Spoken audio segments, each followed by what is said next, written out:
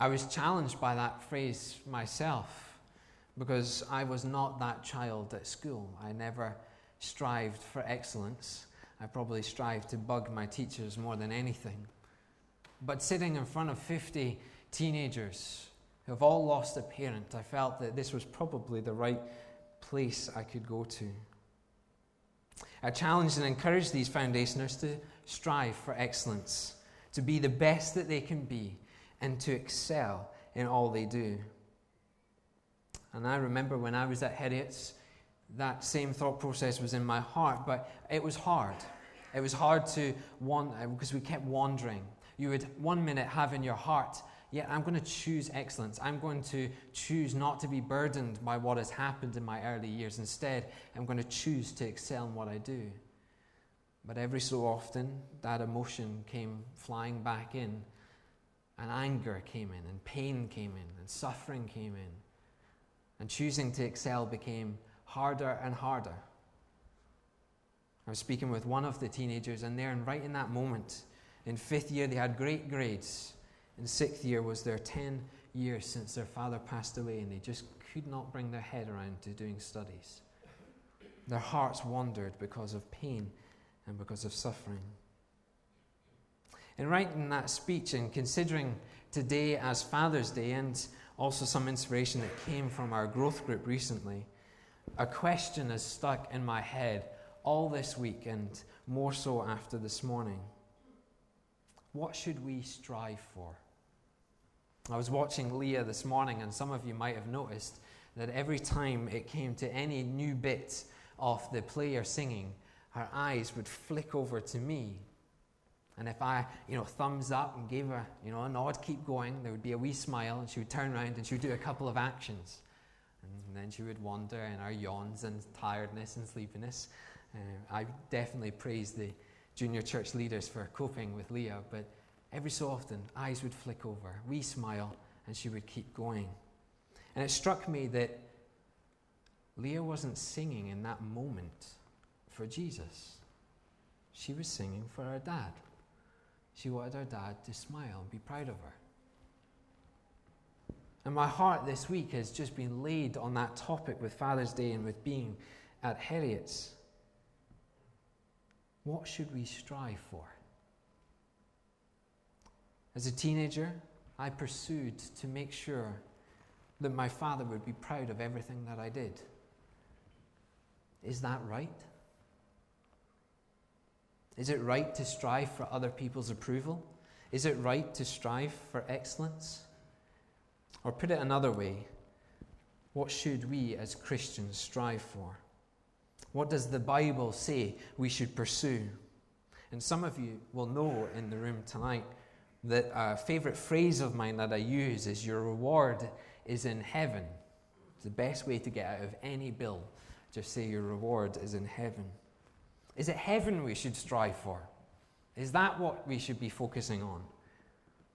To help us unpack some of these questions, we're going to turn to Jeremiah chapter 2. If you have your Bibles with you, you will probably need them tonight in terms of following through. There won't be anything on the screen. We're going to turn to Jeremiah chapter 2, but we'll also later turn to James chapter 1 as well. If you don't know where Jeremiah is, take a right turn at Isaiah, and it is on page 756 in the Church Bible. What we're going to do is we're going to walk through verse by verse and just see what this passage teaches us on what we should strive for, what we should pursue for. Starting in chapter 2, verse 1. The word of the Lord came to me, go and proclaim in the hearing of Jerusalem. This is what the Lord says. I remember the devotion of your youth, how as a bride you loved me and followed me through the wilderness, through a land not sown. Jeremiah is speaking here in God's words, and he is using a recollection of something in the past, the days of Israel, God's chosen people, recalling that in the time of the wilderness, desert walking, faithfulness was happening. The people of God were like a bride. They loved God with all of their hearts. I was just remembering when I read that this week about Miriam walking down the aisle, I don't know if she was pursuing me at that moment, but I do know that in her heart she was walking down that aisle as a bride because she loved me. And the people of Israel were walking, pursuing God as a bride because they were filled with love for God. Put in another way, the people of Israel were not striving for excellence. Instead, in love, they were pursuing God. Let's just carry on verse 3. Israel was holy to the Lord, the firstfruits of his harvest. All who devoured her were held guilty, and disaster overtook them, declares the Lord. It was a two-way relationship. The people of Israel were the bride that loved God, and in return, God loved his bride and protected her from all harm, and those who even attempted to attack the bride would be found guilty and face punishment. This reminiscing of God that Jeremiah is writing is describing probably one of the most beautiful love relationships between God and his people. And how now he uses it as a contrast with how the relationship is in verse 4. Just look how the language changes. Hear the word of the Lord, you descendants of Jacob, all you clans of Israel. This is what the Lord says. What fault did you find in your ancestors, find in me, that they strayed so far from me? They followed worthless idols and became worthless themselves. This covenant that was based on this two-way relationship, that the people would love and pursue God, and God would in turn protect them and take them to the promised land, has changed just in one verse. In one verse, we see almost picture-perfect relationship. And then God is saying through Jeremiah, what fault did you find in me?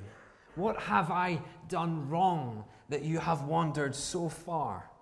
Why do you not pursue me any longer? Why do you pursue the things of this world, of worthless idols? God is left asking questions. What is going on in your heart? Is it me that's done something wrong? A rhetorical question by God. The relationship had been tainted, and the people were no longer striving for God. Instead, their focus was on flesh. Let's carry on verse 6. They did not ask, where is the Lord who brought us up out of Egypt and led us through the barren wilderness, through the land of deserts and ravines, a land of drought and utter darkness, a land where no one travels and no one lives. I brought you into a fertile land to eat its fruit and rich produce, but you came and defiled my land and made my inheritance detestable. God is saying, do you remember me? In your wandering away from me, in your pursuit of your idols, do you remember me? Do you remember the God that took you through the desert, through the tough times, through the wilderness, and brought you to a promised land? Do you remember the God that never left? Do you remember the God that you once pursued and loved as a bride? The people had become ignorant and didn't see at all where God's hand was. God was simply saying here, I'm still here. I have not wandered. Verse 8, the priest did not ask, where is the Lord? Those who deal with the law did not know me. The leaders rebelled against me. The prophets prophesied by Baal, following worthless idols. Worse than the bride wandering, the bride and God's people were unfaithful. In their hearts, they pursued flesh. In their hearts, they pursued something that was not God. They had a worthless idol. In fact, translated in worthless means to have no power. They went from pursuing a God with all power to pursuing a worthless hunk of metal with zero power. Do you know, I wonder, is that the picture our faith can take sometimes? Do we pursue God, but when the tough times come, we wander away? Or do we pursue God, but when that catchy sin or desire of our heart takes hold of us, we are unfaithful to the God that has carried us? I wonder if what happened here in Jeremiah happens still today. If you would turn to James chapter 1 at this point, find just after Hebrews on page 1213 in the church Bibles. James chapter 1.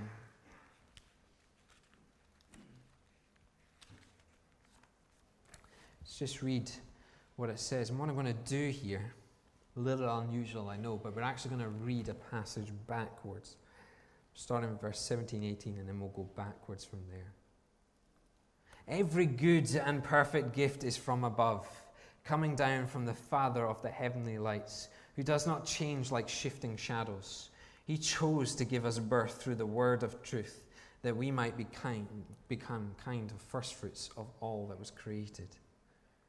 Just as in Jeremiah, God has not changed. All good things comes from God. God is the one that carries us. God is the one that created us. God is the best thing that can ever happen to us. And we still have a covenant with God. It was different for the people in Jeremiah. Theirs was very much a covenant of follow me, pursue me, and I will lead you to the promised land. Our covenant is found in this table right in front of us that we have just remembered. That in our sin we absolutely deserve God's wrath. But God in his love has set a new covenant that in Jesus, in the blood that was shed, we can find forgiveness and be called children of God. And I could guess, in fact, I probably know for sure, that every one of us, when we became a Christian for the first time, that first day, that first night, all we wanted to talk about was this love of Jesus. It consumed us. Have you ever met someone who's just become a Christian? That is all they want to talk about. All they want to talk about is how Jesus would love them, a sinner. That Jesus changed their hearts. That Jesus took their punishment. When each one of us becomes a Christian, it consumes us. It becomes our only pursuit and our only desire. Then let's just read verse 16. Don't be deceived, my dear brothers and sisters. Just as in Jeremiah, one verse switches and changes the tone of this passage. In our pursuit of sanctification through Jesus, we are not to be deceived. What is this deception all about? Verse 14. But each person is tempted when they are dragged away by their own evil desire and enticed.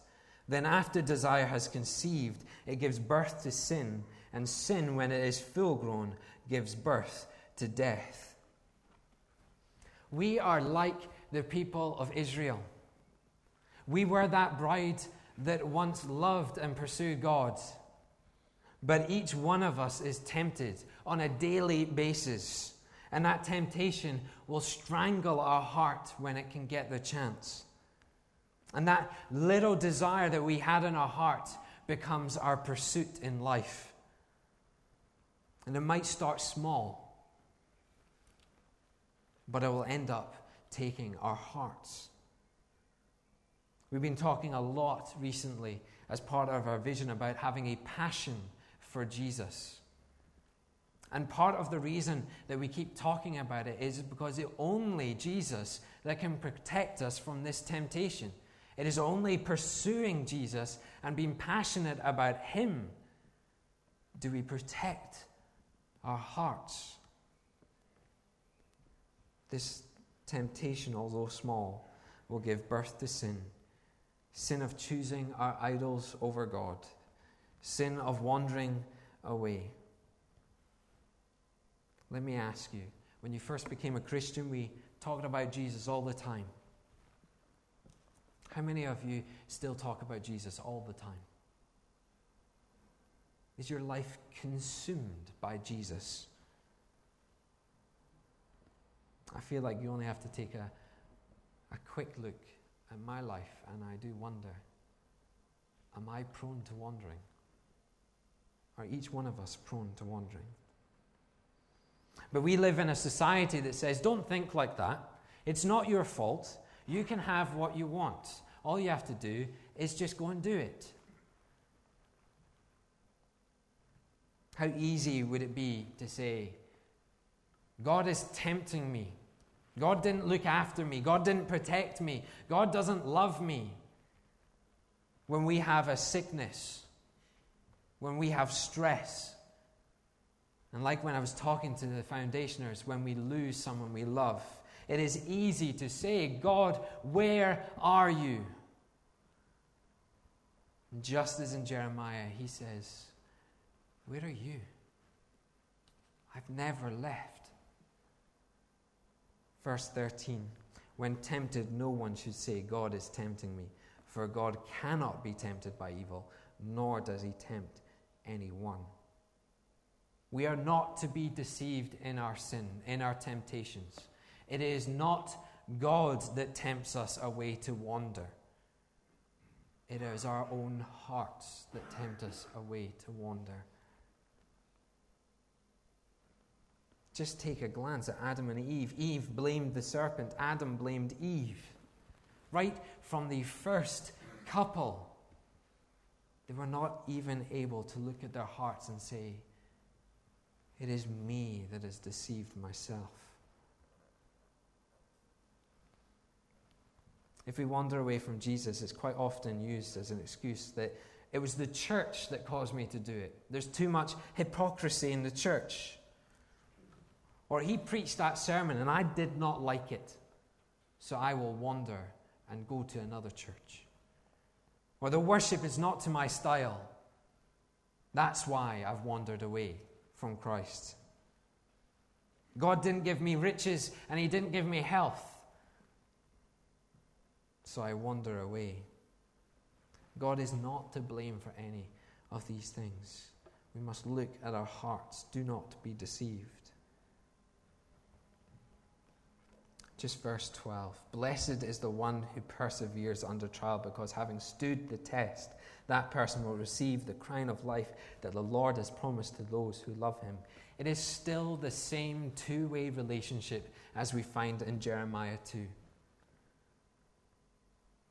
If we pursue God and we stand the test of these trials, we will receive the crown of life in return.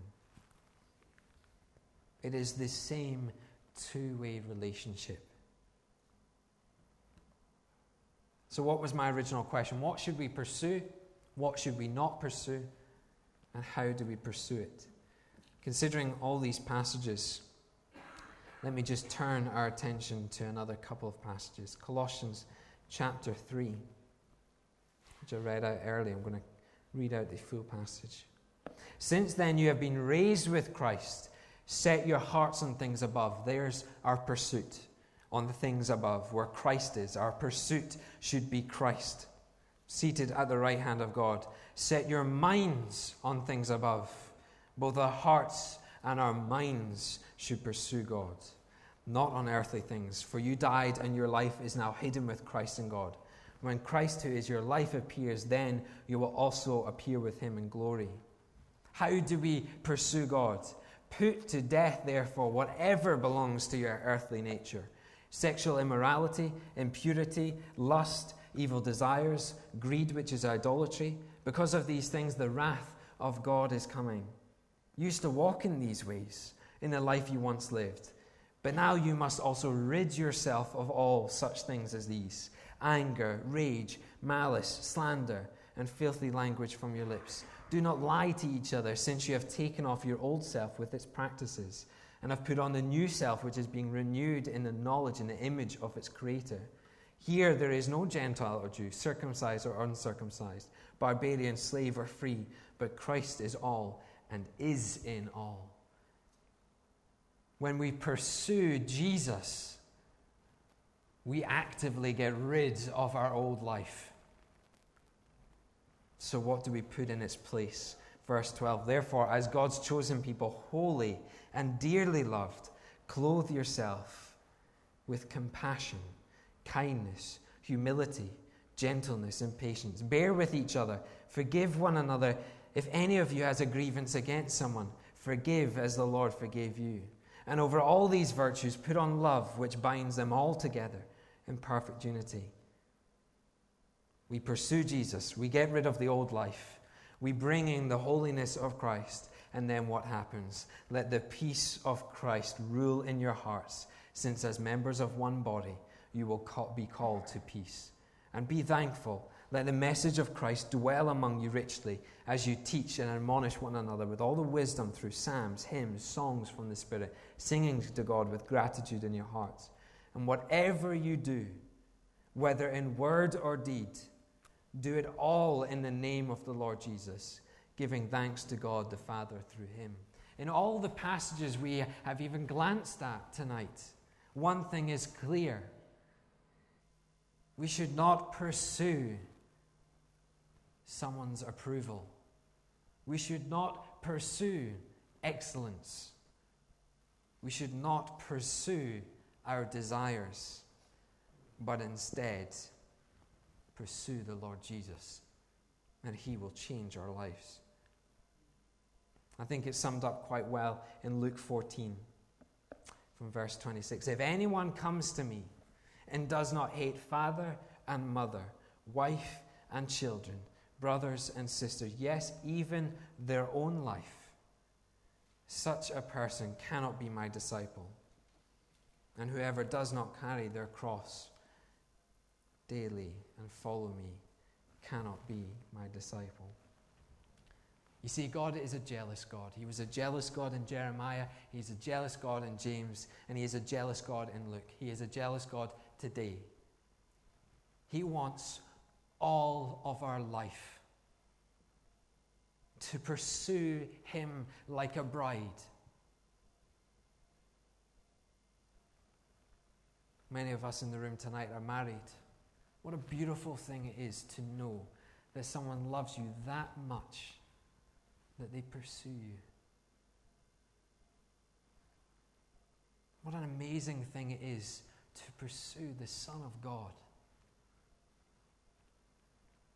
And in return, we can be called a disciple, loved by Jesus, cared for by Jesus, and one day the crown of life in heaven with Jesus.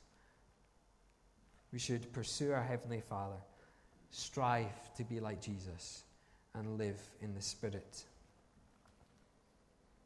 Just to close, we set a verse for the year.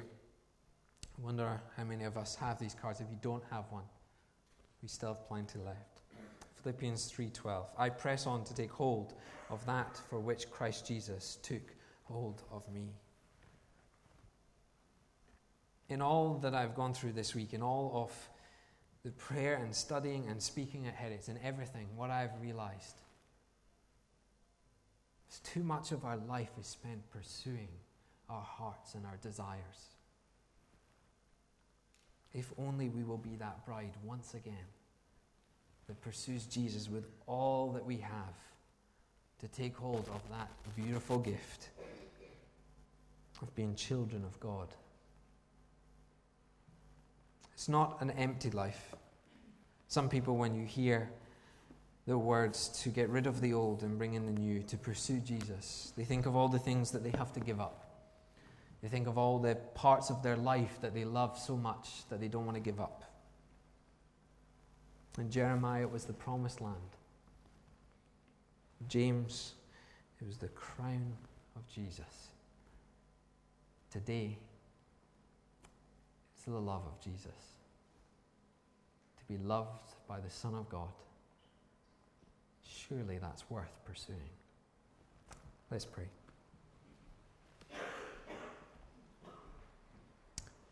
Father, we have had a fantastic day at church. We see your blessing in all that you are doing here at Hamilton Baptist. But Father, if we look at our hearts,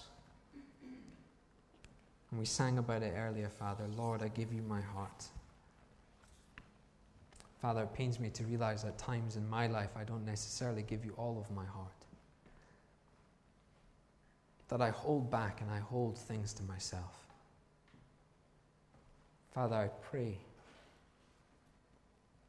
for my heart, and I pray for all the hearts in this room and for all those listening online, that you take hold of our hearts, that you become our only desire, our only pursuit, that we will strive to be like your Son, and that we will honor your love and grace in sending your Son. Father, help us think of heavenly things. Help us not think of earthly things. Help us this week as we go to the workplace, as we go to our studies, as we go on our holidays, to not pursue the things of our hearts, but instead to pursue those things of above. Father, as a church, use us. Father, use us for your kingdom. Father, remove from us what is not of you. Take from us the desires of the flesh.